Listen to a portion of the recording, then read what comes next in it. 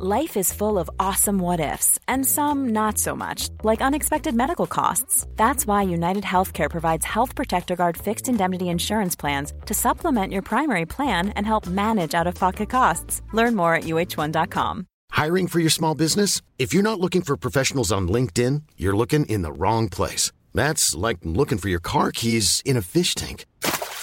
LinkedIn helps you hire professionals you can't find anywhere else, even those who aren't actively searching for a new job but might be open to the perfect role. In a given month, over 70% of LinkedIn users don't even visit other leading job sites. So start looking in the right place. With LinkedIn, you can hire professionals like a professional. Post your free job on linkedin.com/people today. There's never been a faster or easier way to start your weight loss journey than with PlushCare. PlushCare accepts most insurance plans and gives you online access to board-certified physicians who can prescribe FDA-approved weight loss medications like Wegovy and Zepbound for those who qualify. Take charge of your health and speak with a board-certified physician about a weight loss plan that's right for you. Get started today at plushcare.com/weightloss. That's plushcare.com/weightloss. plushcare.com/weightloss. Vi har gått in i december månad, det är festligheterna och högtidernas månad och vi har Oskar Jakobsson med oss som partner. Ja, verkligen. Och det är smokingens tid. Det är smokingens tid och Oskar Jakobsson är ju en mästare på just smoking.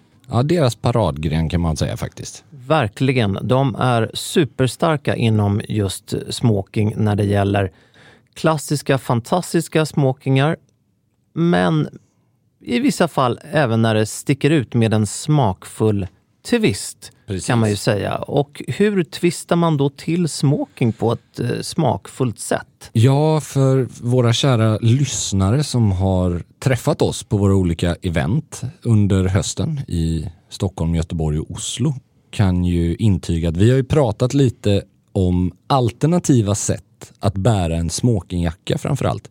Då pratar vi inte så mycket om situationer där man får en inbjudan där det står black tie eller smoking på, utan kanske om man har den där sammetsmokingen som hänger i garderoben. Man tycker att man inte får riktigt så mycket användning för den traditionellt, utan ja, vad gör man då?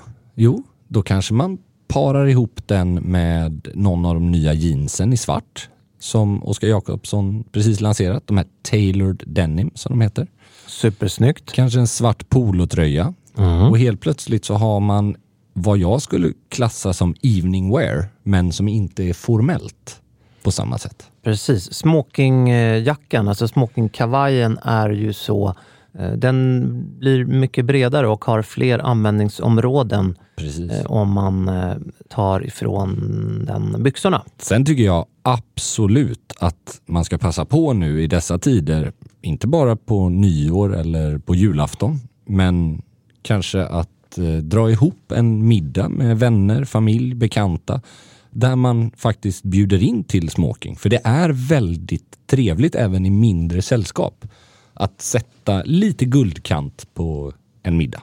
Oskar Jakobsson har smokingar i ull, i sammet och i faktiskt de tyger som man vill ha smokingen i om man beställer från programmet Custom Made. Och det är ju någonting som vi har gjort. Ja, verkligen. Och vi har ju tagit ut svängarna lite, Pelle, både du och jag.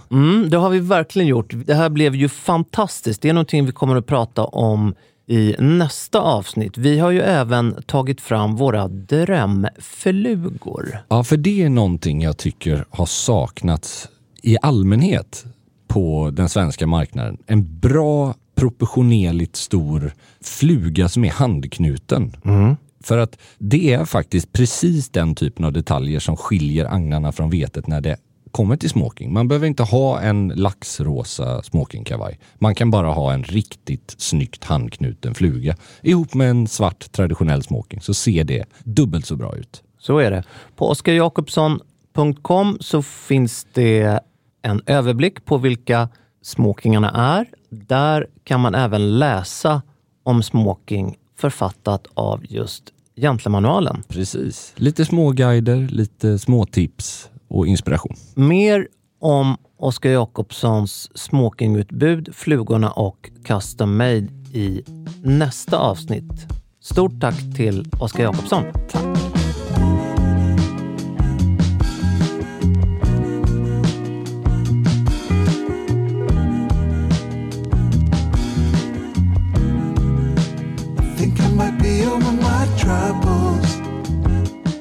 Andreas, vi lovade ju i förra avsnittet att vi skulle ge oss på det här ämnet som vi älskar så mycket. Ja.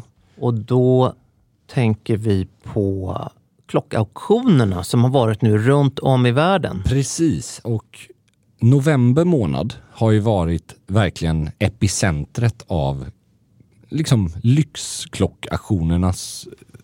Ja, det är den bästa månaden. Det och maj brukar man ju säga. Så utöver då Bukowski som vi jobbade med under hösten, som sålde flera otroliga klockor på sin Important Time Pieces, så har ju det varit den kanske största auktionsveckan i Genève. Vi valde ju att avvakta lite med det för att kunna summera upp alla de här auktionerna. För vi ska absolut inte gå igenom allihopa, men det finns i alla fall en handfull spektakulära resultat. Så är det. Faktiskt åt lite olika håll. Och jag tänker att vi kan diskutera lite allmänt också om den här utvecklingen, för den är minst sagt spektakulär. Så är det. Klockpriserna skenar ju fullkomligt. Ja, alltså det här, jag ska absolut inte vara någon domedagsprofet, men det är ju väldigt, väldigt extrem ökning på ganska kort tid. Det har ju ökat under 15 år, absolut, men i alla fall den senaste 2-3 åren tycker jag att man har sett rekordpris på liksom saker, och framförallt att inriktningen bland samlare och köpare har ändrats lite, skulle jag vilja säga. Så är det. Och det är ju framförallt några utvalda modeller från några utvalda tillverkare som skjuter i höjden. Det är sportstål från Rolex. Och Patek framförallt. Men jag måste säga att en grej som verkligen har stuckit ut senaste året, kanske 2 åren, det är alla de här independent, alltså fristående urmakarna. För de var ju för 10 år sedan, då kändes det som, alltså det var kanske 1% av marknadens samlare som fokuserade på dem. Och jag har sån otrolig respekt för den procenten, för de gillar ju det när det nästan var en förlustaffär att köpa vissa av de här. Sen har vissa kanske alltid varit väldigt högt aktade då i konnässörkretsar, men haft väldigt låg produktion och så. Men vi pratar om till exempel F.P. Journe, pratar om Philippe Dufour. Det är klockor som jag skulle ändå säga att vid första anblicken så är det väldigt, väldigt få som vet vad det är. Nu börjar ju den medvetenheten öka även utanför superkonnässörkretsar. Men om vi tittar på de här auktionerna som var nu i november, så det är ju alltså Dufour som är enligt många världens främsta levande urmakare. Han gör alltså allting för hand än idag. Gör väldigt liten kollektion eller uppsättning, antal per år. Det såldes ju för, alltså en så här unik version som man har gjort, det såldes för över 4 miljoner schweizerfranc. En klocka, alltså du vet, det är ju fantasipris. Det är ungefär 40 miljoner, ja, men 40 ungefär. svenska miljoner. Och då miljoner. pratar vi också om en producent som inte står Rolex eller Patek eller Cartier på klockan. Det är väldigt få som vet vad det är. Och jag måste säga att den typen av utveckling är jag väldigt positiv för att där handlar det ju om att kanske ge credit till kvalitet som kanske har varit inte tillräckligt uppskattad tidigare. Men utöver då F.P. Journe, Philippe Dufour, så har vi några så här riktiga klassiker från de stora som stack ut. Omega till exempel. Omega satte ju ett världsrekord. Precis. Världens hittills dyraste Speedmaster. Och det är alltså första generationen, 2915-1. Det är alltså från lanseringsåret 1957 med en tavla som man i klockkretsar kallar tropisk eller tropical. Det betyder att den har åldrats till en mellanbrun färg. Helt fantastisk tavla. Ja, och det där delar ju såklart branschen lite. Vissa hävdar ju att det där är en defekt sak och andra säger att det är ren och skär porr i form av patina. Jag är med på din sida och tycker att det är otroligt snyggt för att det gör ju också att varje klocka är unik. Det finns ingen som är den andra lik riktigt. Men den såldes för 3,1 miljoner schweizerfranc plus slagavgift om jag inte minns fel.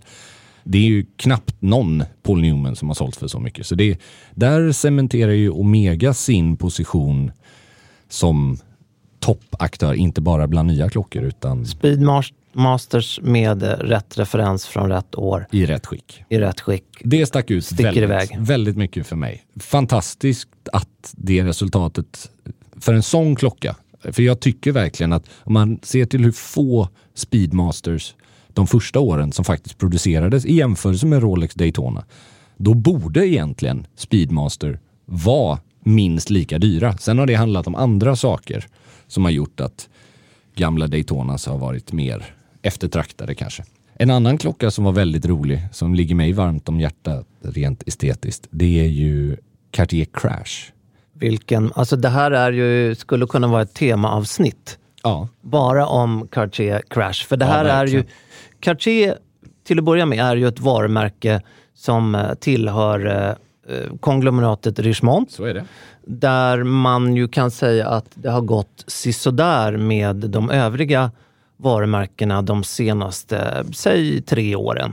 Ja, men det är ju inte bara Richemont, men ofta när det blir konglomeratstyrt så har ju det viss påverkan på när alla ska ha samma idé. Och inte minst börsnoterat. Ja, exakt. Det finns andra saker. Man kan inte återinvestera lika mycket pengar i utveckling. Man har vinstkrav och så vidare och så vidare. Men Cartier är ju ett superstort undantag då. Verkligen. I den här gruppen. Med en magisk historia, fantastiska utgåvor och där det blomstrar de senaste åren. Och Cartier Crash är då den, får man säga, mest eftertraktade. Ja, det tycker jag. Den har ju en väldigt spännande, lite mystisk historia, för under väldigt många år så gick ju den här modellen, alltså historien bakom den sades komma från att en annan modell som hette Bagnoire Allongé, alltså en nästan alltså det heter badkar på franska. Så den ser ut som ett sånt gammalt vintage-badkar som är avlång. Att det skulle varit en sån klocka som var med i en bilkrasch och där på grund av den höga värmen när den brann upp, att den skulle ha då deformerats. Det slog ju faktiskt Cartier hål på till slut. Vilket var en typ allmän sanning länge. Och att det var istället ett designval. Men om det var Salvador Dalí, för det är många som tänker, det påminner väldigt mycket om hans tavla. Men eller om det bara var ett tecken på deras designkreativitet som har präglat egentligen Cartier sedan tidigt 1900-tal. De har ju varit det bästa designföretaget inom klockor, skulle jag säga. Den är väldigt asymmetrisk, lite det är konst, smältande i formen på något sätt. Otrolig tycker jag. Alltså, det är nästan det jag älskar mest, att det är väldigt få som har varit så innovativa med sina designval. Det är väldigt enriktad bransch annars. Det ska vara ett eller det andra hållet. Runt Calatrava-aktigt eller sportigt likt någon Oysterboet från Rolex liksom. Men de har varit väldigt kreativa genom åren. Och Crash då lanseras slut av 60-talet i London framförallt. The Swinging 60s. Det var väldigt så. Man kan säga att första generationen gjordes i 12 exemplar. Förstå hur lite det är i jämförelse med både Cartiers då tanks idag eller Rolex-klockor eller Omegas för den delen som görs flera 100,000-tals ex. Det här är alltså en klocka som har funnits i 12 exemplar i första utgåvan. Den här som såldes nu på Sotheby's var från 1970. Den såldes för 805 000 schweizerfranc. Alltså ungefär 8,5 miljoner. Ja, 8,5 miljoner. Jag vet inte om det var inklusive eller exklusive slagavgift, men det pratar ju sitt tydliga språk och det var ju ett nytt rekord för just Crash.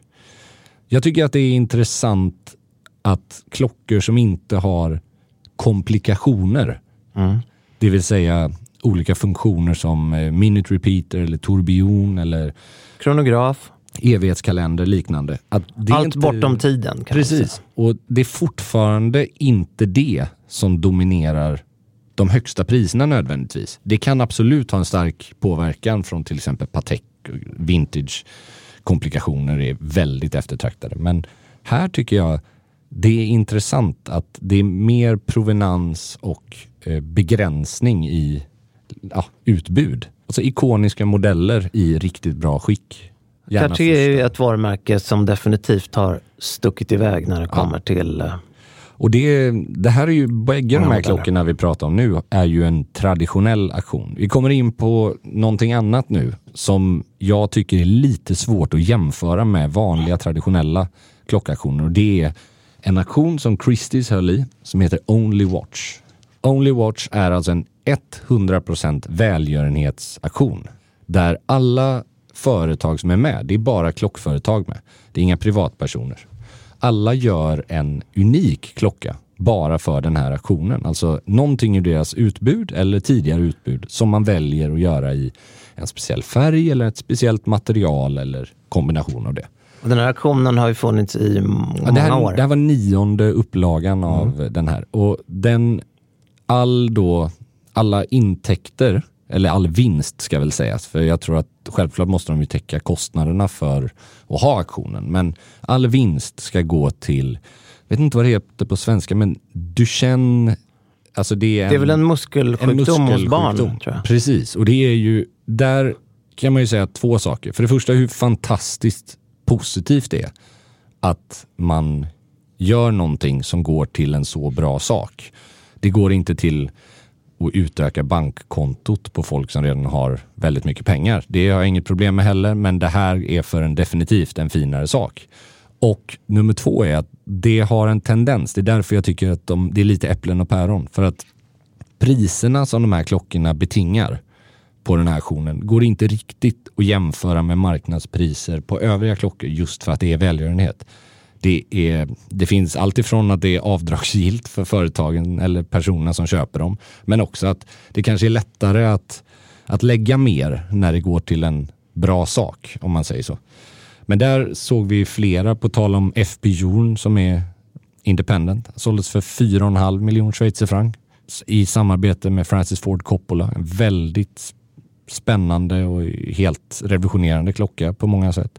Royal Oak från Audemars Piguet, de har ju sagt att de ska ta ut sin Jumbo som heter 15202 ur kollektionen. Så nu gjorde de en hyllningsmodell i titan, om jag inte minns fel, som såldes för 3,1 miljoner schweizerfranc. Alltså det är overkliga pengar, men som sagt, man kan ju nästan tycka att det är bara positivt när de pengarna faktiskt går till något så bra. Men mycket, mycket spännande inom klockvärlden. Så är det. Den sista grejen jag bara ville ta bland aktionsnumren. Det finns en klocka som heter Deep Sea Special, eller det finns flera. Som, alltså ursprunget till den här, det är ju Rolex när de försöker ihop med till exempel Jacques Cousteau och olika marinbiologer. De försökte utforska haven på 60-talet. Det började redan slutet av 50-talet egentligen. Att man ville dominera och vara längst ner på botten och längst upp på toppen, sa man. Alltså man ville till Everest med klockan och man ville till Marianergraven. Och det projektet då, det har ju resulterat i en rad prototyper som ser helt overkliga ut. Gigantiskt stora klockor med väldigt höga så här plexiglas för att klara tryck på flera tusen meter. Men det var väldigt mycket snack om att det såldes 2 sådana här klockor under novemberaktion. Det ser ut som en bubbla, kan man säga. Verkligen. Eller som en... I 2-ton är de också. Det är det som är så jävla overkligt. Men Det som är märkligt där är att det var en av de mest omskrivna klockorna inför. Men sen visade det sig att det finns lite saker som luktar lite fishy. Alltså var den här klockan verkligen med på den här ubåten? Har den verkligen använts i det syftet eller är det här då mer det som heter commemorable pieces, alltså att man gör en likadan och ger till betydelsefulla personer som har varit involverade i projektet. Och det är fortfarande jättebra klocka och liksom historiskt värde, men det har kanske inte så högt värde. Så den här var ju den enda klockan egentligen av de som har pratats upp som sålde under förväntat estimat. Det är väldigt sällan idag. Och det är intressant också vad det kan bero på. Ja, verkligen. Jag har ju en tes, och det är att det här är ju estetik och det är ju personligt, det är subjektivt. Men det här är ju en ful klocka. Ja, det är en objektivt ful klocka. Ja, det är en ful klocka och det är ju ingen klocka du kan... spelar in, gissar jag. Jag är inte så övertygad om att alla köpare av klockor för 2 till 5 miljoner schweizerfranc ser det som realistiskt att de ska sitta på restaurang och ha dem på sig eller som... För du blir ju ett freak. Ja, men det är väl också många tyvärr idag ser en klocka som en investering. Särskilt den här typen av klockor, och de ser aldrig dagens ljus. De ligger i ett bankfack istället, vilket är helt upp till den köparen såklart. Men som du säger, en miljardär i dollar kanske vill ha den där bragging righten, och då kanske det inte är lika lockande. Det är mycket möjligt. Sen finns det säkert 1000 anledningar att den personen som ska vara villig att lägga så mycket pengar, om de börjar bli tveksamma kring okej, men är det här verkligen den klockan? Har en sån betydelse som man först trodde eller inte? För det ska vi komma ihåg att såna här klockor, det är ju så otroligt mycket provenans som påverkar priset. Liksom. Det är inte en fråga om att det spelar inte så stor roll, utan det kan ju vara 10 gånger på priset. Liksom. Historien är viktig. Så är det. Så det ska bli väldigt kul att se om den här utvecklingen, eller om vi kommer se någon förändring till. För moderna klockor har ju definitivt tagit större plats än vad vintageklockor har gjort de senaste åren. För så var det inte när jag började samla i alla fall. Och det var inte direkt så att pandemin fick klockpriserna att rasa, utan det var ju faktiskt precis tvärtom. Men det visste man inte i början på pandemin. Då var det nog många som var väldigt oroliga, men det var ju raka motsatsen som sagt. Verkligen. Jag tycker det är intressant hur det har... Ja, det finns olika teser. Det är att regeringar trycker massa pengar så att pengar är billigt, och det gör att fysiska tillgångar blir mer eftertraktade. Det finns massa olika teorier, men man ska nog inte tro att den här utvecklingen kommer pågå för alltid, för det har den inte gjort tidigare. Nej, vi får följa utvecklingen av men kul. Inte minst klockbranschen. Fascinerande i alla fall. Det börjar närma sig konst, även om det är en bra bit kvar till rekordpris. Det finns ju väldigt många paralleller med hur det investeras och hur det spekuleras, och det absolut går upp och det går ner. Och de som är mer positiva till klockbranschens fortsatta värdeutveckling menar ju just det, att vi är inte ens i närheten av vad konstvärden är i värderings och i mättnad, om man säger så. Så att, och bilindustrin har ju också, eller bilaktioner har ju också ökat enormt mycket de senaste åren. Så att vi får väl se. Men fortfarande kul tycker jag att vissa klockor som inte hade så mycket kärlek för 5-10 år sedan, alltså välgjorda, handgjorda klockor, har fått större fokus. One size fits all seems like a good idea for clothes until you try them on. Same goes for healthcare. That's why United Healthcare offers flexible, budget-friendly coverage for medical, vision, dental, and more. Learn more at uh1.com.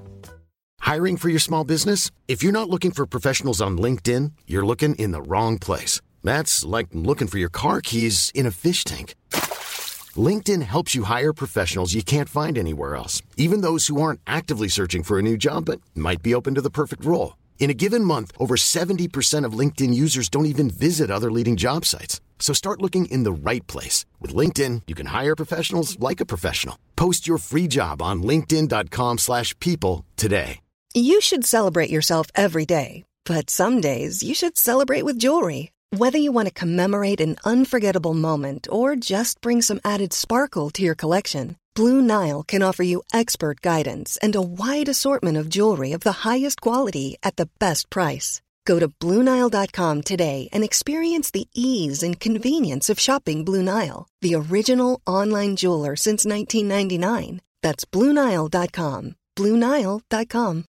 Since 2013, Bombas has donated over 100 million socks, underwear, and T-shirts to those facing homelessness. If we counted those on air, this ad would last over 1,157 days. But if we counted the time it takes to make a donation possible, it would take just a few clicks. Because every time you make a purchase, Bombas donates an item to someone who needs it. Go to bombas.com/ACAST and use code ACAST for 20% off your first purchase. That's bombas.com/ACAST, code ACAST.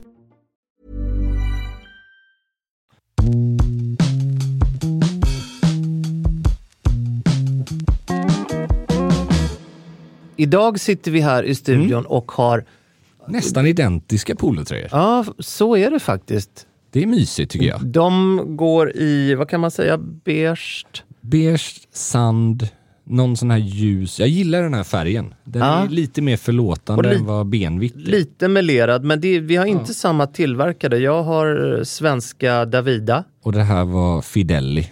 Men det är en tjock kashmirpolo kan man väl säga. Ja, med de här Captain Haddock-kragarna som ju är mustiga, matiga. En 4-ribb tror jag det är faktiskt. Så till och med det. Ja, men det är mysigt. Och jag har dagen till ära gjort en liten Ralph Lauren hommage. Så att vi har ju pratat mycket om den bilden. Han har grå flanellbyxor, ljus. Du kör all in idag. All in. Mellanbruna... Trappbilden. Ja, exakt. Mellanbruna chaka boots från Morsas i det här fallet. Mm. Grå flanellbyxor från Mond. Och en vintage Ralph Lauren klubbkavaj från pololinjen på... Kan det vara? Ja, det är, när den gjorde i USA i alla fall. Så det måste vara 70-80 kan jag tänka mig. När jag ser den där knappen, för det där är ju den originalknappen om man säger så. Då tänker jag på när Ralph Lauren hade sin butik på Biblioteksgatan i Stockholm. Just det. Och den var ju helt fantastisk då. Det var ju stället man gick till om man ville insupa atmosfär och bara hänga där. Den var, nu ligger den ju faktiskt också på Biblioteksgatan. Men inte samma... Nej, det är inte samma lokal som den var. Nej. Den är fin nu också. Men det var någonting mäktigare när den väl kom då på, när det var 90-talet. Och normalt sett så har inte jag så mycket för så här knappar med motiv eller olika... Jag tycker ofta att det blir lite... Alltså absolut inte ett varumärkesnamn eller logga eller någonting. Det är på just mässingsknappar. Men här har du ju då poloklubbor och hjälm. Just det. Så där finns det ju en koppling till Ralph på något sätt. Alltså, den är ju mer subtil. Plus att den är klassiska knappen han alltid använt. Så hade det stått RL på så hade jag bytt dem direkt kan jag säga. Om du i julklapp skulle få om du skulle få den typen av knapp men med, för det är ju en upphöjning där exakt. Klubborna och hjälmen är så att säga. Men om det var samma upphöjning fast med ett porträtt av din hund Bamse. Oj, vad spännande. Jag vet inte om jag hade gjort... det hade i och för sig varit otroligt. Jag tycker fint. Du kränker Bamse nu när du Nej, tvekar. Men det hade ju varit fantastiskt. Om man hade fått in det snyggt så hade det varit hur härligt. Du menar att du är ändå tveksam? Ja, men man hade ju kunnat göra någon form av vapensköld utan att vara vapensköld. Alltså i form av en... Jag bara leker med tanken. För det är ju, du är ju själv tveksam till ditt motiv som du har nu. Märker jag. Men nej, men det är ju för att jag det inte är personligt. Nej, men jag förstår precis vad du menar. Men det var då jag tänkte att det blir personligt med... Det hade varit fint. Det hade varit väldigt fint. För det är ju... det här är ju en hårfin balansgång tycker jag. Det ska vara så subtilt också så att du inte ser vad det riktigt är förrän du tittar nära. Ja, vad är det där? Det är den här seriefigurshunden. Nej, det är min hund. Precis. Det hade varit fint. Och det här att ha monogram med sina egna, så här, man kan ju göra rätt spännande artwork-grejer med A och W. För att det är ganska tacksamma. Det finns ju massa sådana exempel. Men där kan det ju bli på en knapp som sitter 6 knappar på fronten på kavajen och liksom då 4 på varje ärm. Det kan bli, tycker jag, lite för narcissistiskt. Men ett monogram, det beror på hur blir ju diskret. Många gånger väldigt subtilt också. Att det blir att man får tänka lite kanske. Men det här tycker jag är intressant med sådana saker överhuvudtaget.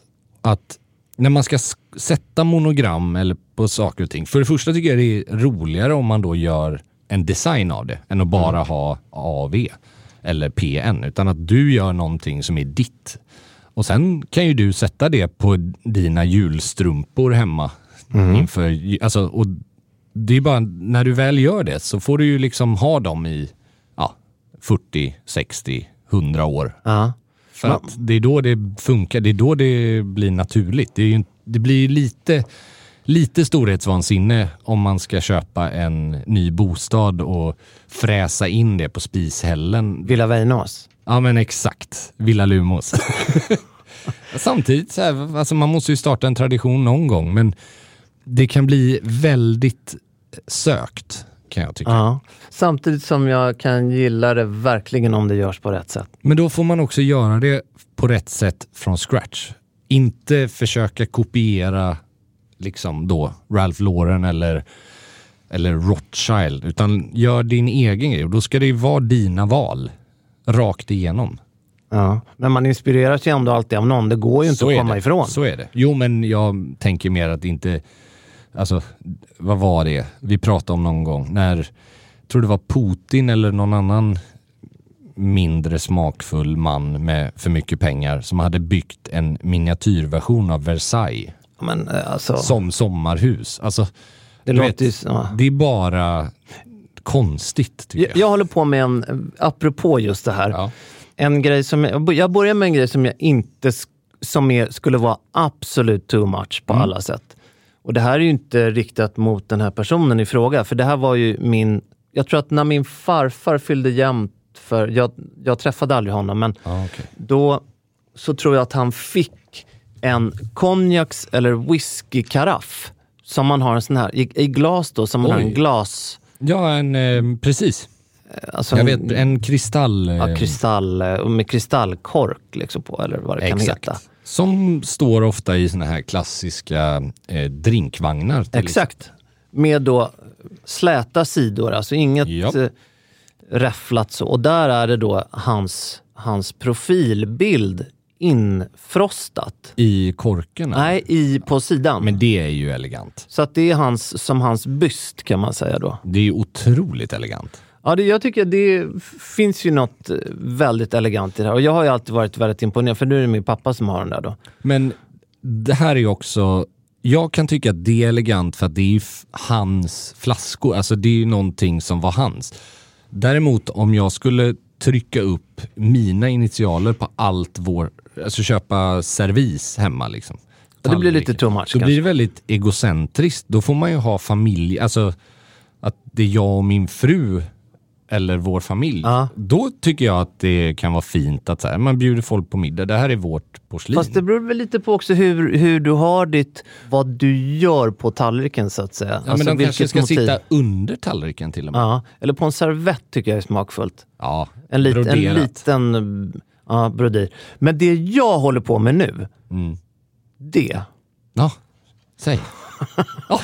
Jag är ju besatt av is. Alltså av klar is. Det är du verkligen med all rätt. Syrefattig is. Då är den alltså genomskinlig. Det jag gör nu, det är att jag låter producera en isstämpel. Oj, vad snyggt. Oj, vad snyggt. Den är satt i produktion förra veckan. Och den här är då ett format som ska passa kuber som är 5x5x5 centimeter. Ja. Som ska bra size också. I highballglas. Ja. Jag kommer inte att göra isen själv. Jag kan göra några sådana kuber själv med de saker jag har hemma. Men det här isen kommer jag beställa då. Okay. Och stämpeln är då också beställd. Och hur funkar den här stämpeln då? Jo, den funkar så att jag hade trott att jag trodde att man behövde värma stämpeln, men stämpeln i sig är väl då, nu bara gissar jag, men den borde ju vara då så varmt som det är i rummet. Ja. Så att värmen från den gör att isen smälter en smälter väldigt snabbt. Utan att den krackelerar då, för det kan ju vara faran när man har för varmt på is, att det bara spricker istället. Exakt, nej, men man behöver väl då med ett lätt tryck och tyngden från själva stämpeln. Väldigt spännande måste jag säga. Det här är inte supervanligt i Sverige, men bland annat Bankhotell har det här. Jag tycker att det är helt rätt. Alltså det där är ju också smakfullt för att det är ju bara en serveringsdetalj. Isen smälter ju sen. Så att, men det är en fin, liten, diskret touch. Som du, alltså förstår du hur jag tänker? Ja, men och det är därför jag har, nu kommer jag väl lite hemlig med att säga vad jag har valt att det ska vara där. Men det får du all rätt att... det blir ju väldigt, väldigt snyggt till inte minst ren vodka. Ja. Det blir snyggt till Negronis. Härligt. Ja, fortsättning följer. Jag gillar fortsättning följer. Den typen av, om man säger så, personifiering av saker är ju bara trevligt, tycker jag. Här har jag ju inspirerats, handen på hjärtat, av Ralph Lauren. Han har ju det på sin polobar i... Just det. Ja, den finns ju i Paris, London, men inte minst USA, New York. Även väldigt snyggt brevpapper med monogram och avsändare. Men där handlar det ju också återigen om relevans. Är man Ralph Lauren, då har man både användning av brevpapper, men man har också täckning. Och då pratar inte jag om ekonomisk täckning, utan varumärkestäckning. Att ha den typen av saker. Då är konceptet Ralph Lauren, inte bara varumärke med en person, är stort nog att bära upp en armada av personifierade saker. Det är lite töntigt, kan jag tycka, om jag skulle sitta och ha monogram, liksom brevpapper som aldrig används. För då blir det bara poserande, tycker jag. Jag håller helt med. Samtidigt som när du beger dig till de kulturer där det fortfarande är, eller när du kommunicerar med de kulturer där det fortfarande är kutym att man har, det är ju fantastiskt snyggt, tycker jag, att skicka hälsning med fysisk post på ett, det man kan kalla för korrespondenskort. Precis. Eller brevpapper. Ja, men jag tycker att det är bland det mest smakfulla man kan göra. Något faktiskt. som är väldigt smakfullt då, det är att vika ett A4-papper som man viker hotellnoter ofta. Alltså i 3 steg. Och då har man ju de här rektangulära kuverten som är mer utdragna, som är ganska låga och breda. Inte de vanliga kuverten. Vi hade ju förmånen att bjuda in till en middag på Operakällan för några år sedan. Och då vill jag minnas att vi fick ett tackbrev från en av gästerna. Just det. Som, väldigt stort tack för det, för övrigt, till honom. Men jag gillar den. Det säger väldigt mycket om en person. Att man tar sig tid att tacka på ett fysiskt sätt. Att tacka överhuvudtaget är snällt. Men det är det viktigaste, såklart. Men att göra det, att ta sig lite mer tid, handskriva någonting, en personlig hälsning och posta det. Det betyder ju mer. Det finns kvar på ett annat sätt. Så är det verkligen. Det tycker jag är trevligt. Det är trevligt. Något som också är trevligt, det är ytterplagg. Vi älskar ytterplagg. Det blir så naket och kallt, Anna.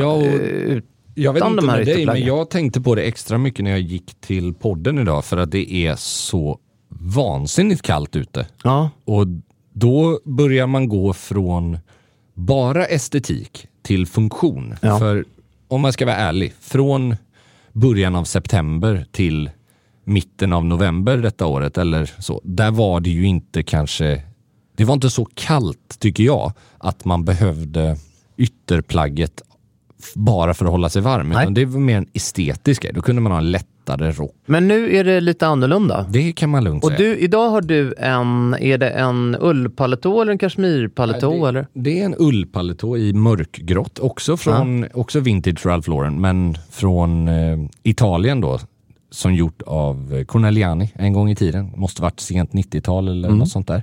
Väldigt lång. Den går nog säkert 5-10 centimeter under knät. Så det är en så här tjock ull, mörk, perfekt till smoking eller kostym. Men den är framförallt otroligt mycket mer värmande än vad många moderna rockar är, tyvärr. Det är någonting med att fast vi har sett att utvecklingen går tillbaks mot lite längre rockar, så är det fortfarande många som inte vågar göra dem längre än knät. Och det är mycket det här, när man tittar på italienska väverier som många använder. Det är sällan de har en ullväv som är tyngre än 500 gram. 500 gram historiskt är en kavaj på vintern. Så att det blir väl, och jag förstår charmen i det om du bor i Italien, där det kanske är 10 grader, 12 på vintern. Alltså, men när det är 10 minus, det fyller inte den funktionen. Och nej. Det är inte kul att frysa. En tanke och reflektion som jag har kring ytterplagg generellt, det är att oavsett hur tjocka de är så måste de ligga dikt an kroppen för att värma. Okay. Gör de inte det så värmer de inte lika mycket. Du kan köpa en dunparka och är den helt för stor, menar du? För stor. Fan, så intressant. Jag har alltid trott tvärtom. Nej, det där är någonting som jag har tänkt på. För att idag till exempel, då har jag en mörk dunrock, kan man säga. Just det. Till den så har jag ändå en dunskjorta, dunjacka. Men det var väldigt fint, för det blir ett sånt lager på lager. Tack. Och det är olika ton. Den ena är lite blankare, den andra är mer flanellmattig, va? Om jag ser. Ja, det är olika tillverkare då. Men det var väldigt fin kombination. Tack. Och där kan jag tänka mig att man håller sig varm. Ja, men det blev varm, och i kombination med de här Bamse-polosarna som vi båda har idag. Men om man delar upp höstens ytterplagg i ledigt och mer uppklätt då. För dunjacka av olika form, det tänker jag mer casual. Då är det en mysig promenad. Man kan ha allt från jeans till flanellbyxor, men det är inte någonting jag har tänkt kostym under så mycket, eller smoking, utan det är den där lyxig men ledig på något sätt.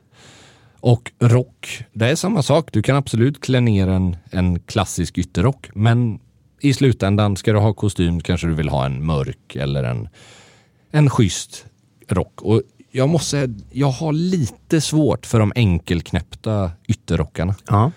Och det kanske är en funktionsgrej att när de överlappar istället, det känns varmare. Du får 2 lager över det blir bröstet. varmare. Du kan på många rockar så kan du fälla upp kragen och knäppa över hela vägen upp och fästa den. Ja.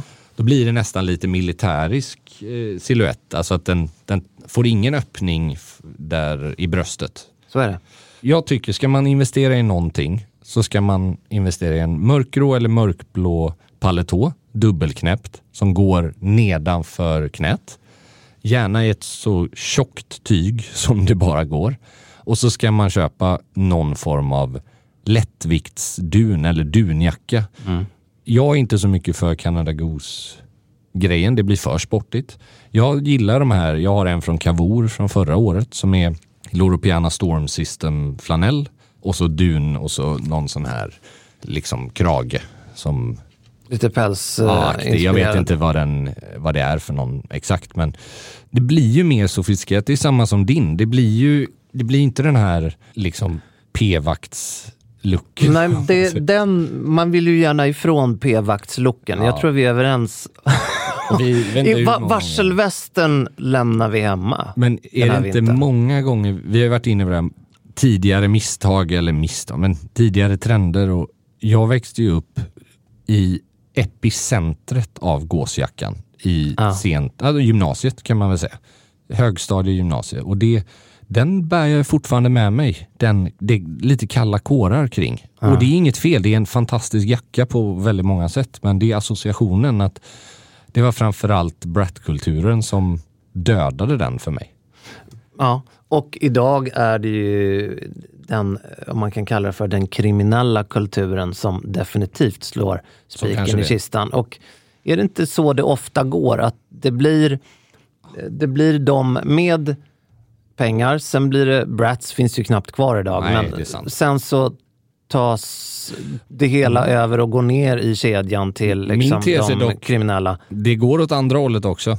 För nu för tiden känns det ju som att den kategorin man då enkelt skulle uttrycka som en kriminell krets. Ja, det är ju en oerhörd generalisering. Men de kriminella inspirerar finns ju till och med idag. Ja, och det man får säga är ju också att kriminella finns ju i alla de här kategorierna. Ja, definitivt. Absolut. Men när man talar gängen då? Ja, precis. Gangstergängen. Men då, Becknaväskan till exempel, den har ju gått åt andra hållet. Ja, den kommer ju ursprungligen, tycker jag då, från en gangsterkultur som har blivit... Ja, det är ju verkligen sant. Så här, det är ju väldigt... För det är ganska många som är extremt okriminella som springer omkring med det och till och med kallar det Becknaväska liksom. Ja. Men ändå har fått fäste i en, om man kan kalla det för finkultur. Ja, men det är det jag menar.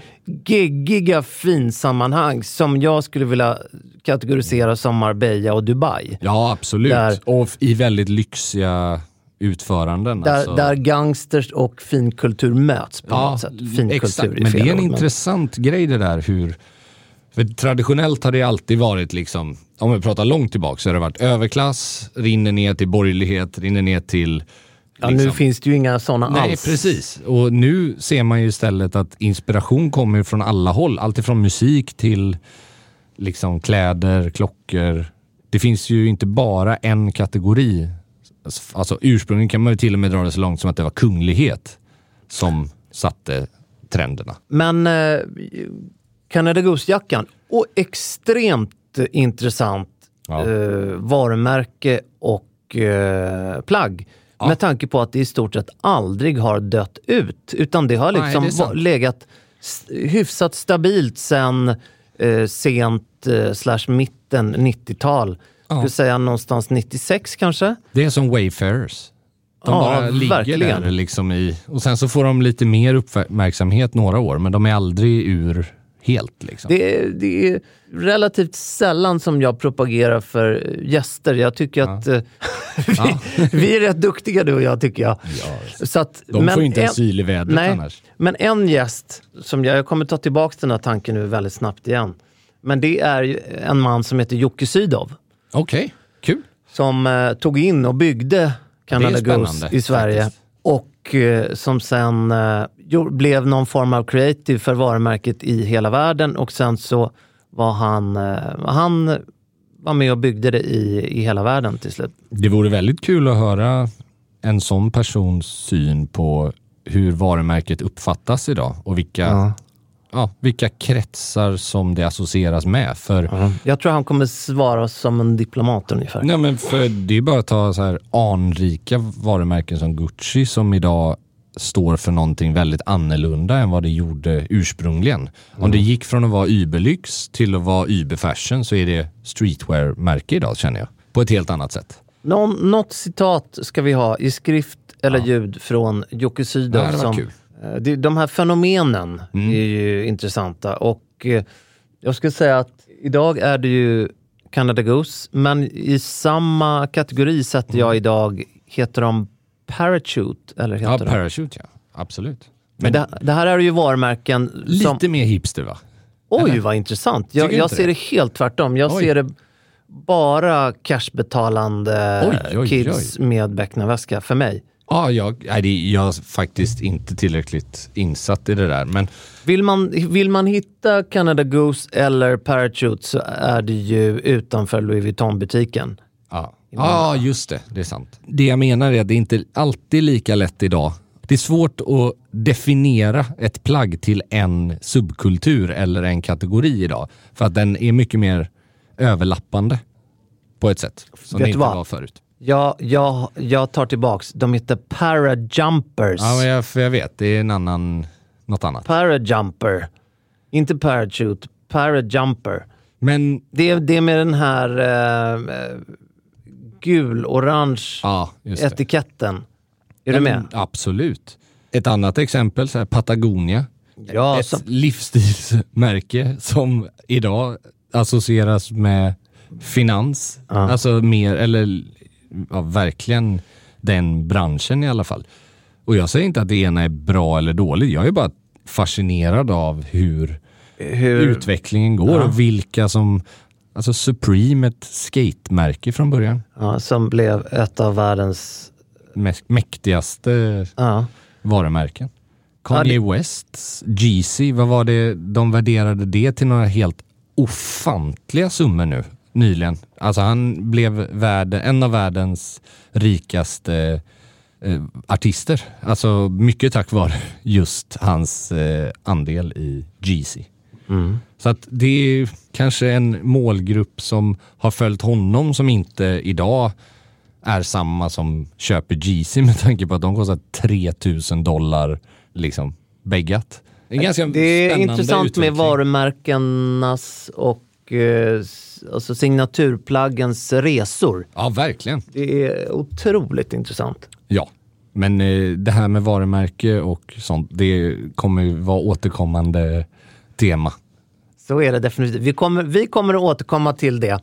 Tack kära lyssnare för att ni har lyssnat, och jag vill lägga till också, vi lyssnar gärna på förslag från er rörande gäster. Ja, självklart.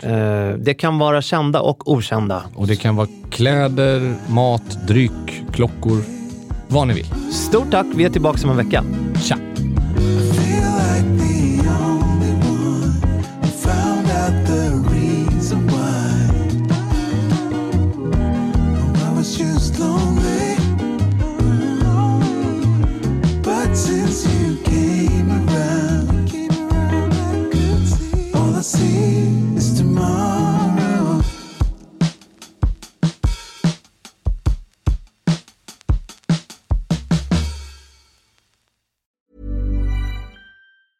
Even when we're on a budget, we still deserve nice things.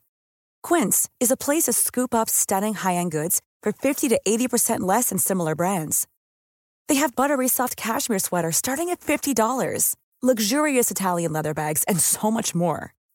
Plus, Quince only works with factories that use safe, ethical, and responsible manufacturing. Get the high-end goods you'll love without the high price tag with Quince. Go to quince.com/style for free shipping and 365-day returns. Mom deserves the best, and there's no better place to shop for Mother's Day than Whole Foods Market. They're your destination for unbeatable savings, from premium gifts to show-stopping flowers and irresistible desserts. Start by saving 33% with Prime on all body care and candles. Then get a 15-stem bunch of tulips for just $9.99 each with Prime. Round out Mom's menu with festive rosé, irresistible berry chantilly cake, and more special treats. Come celebrate Mother's Day at Whole Foods Market.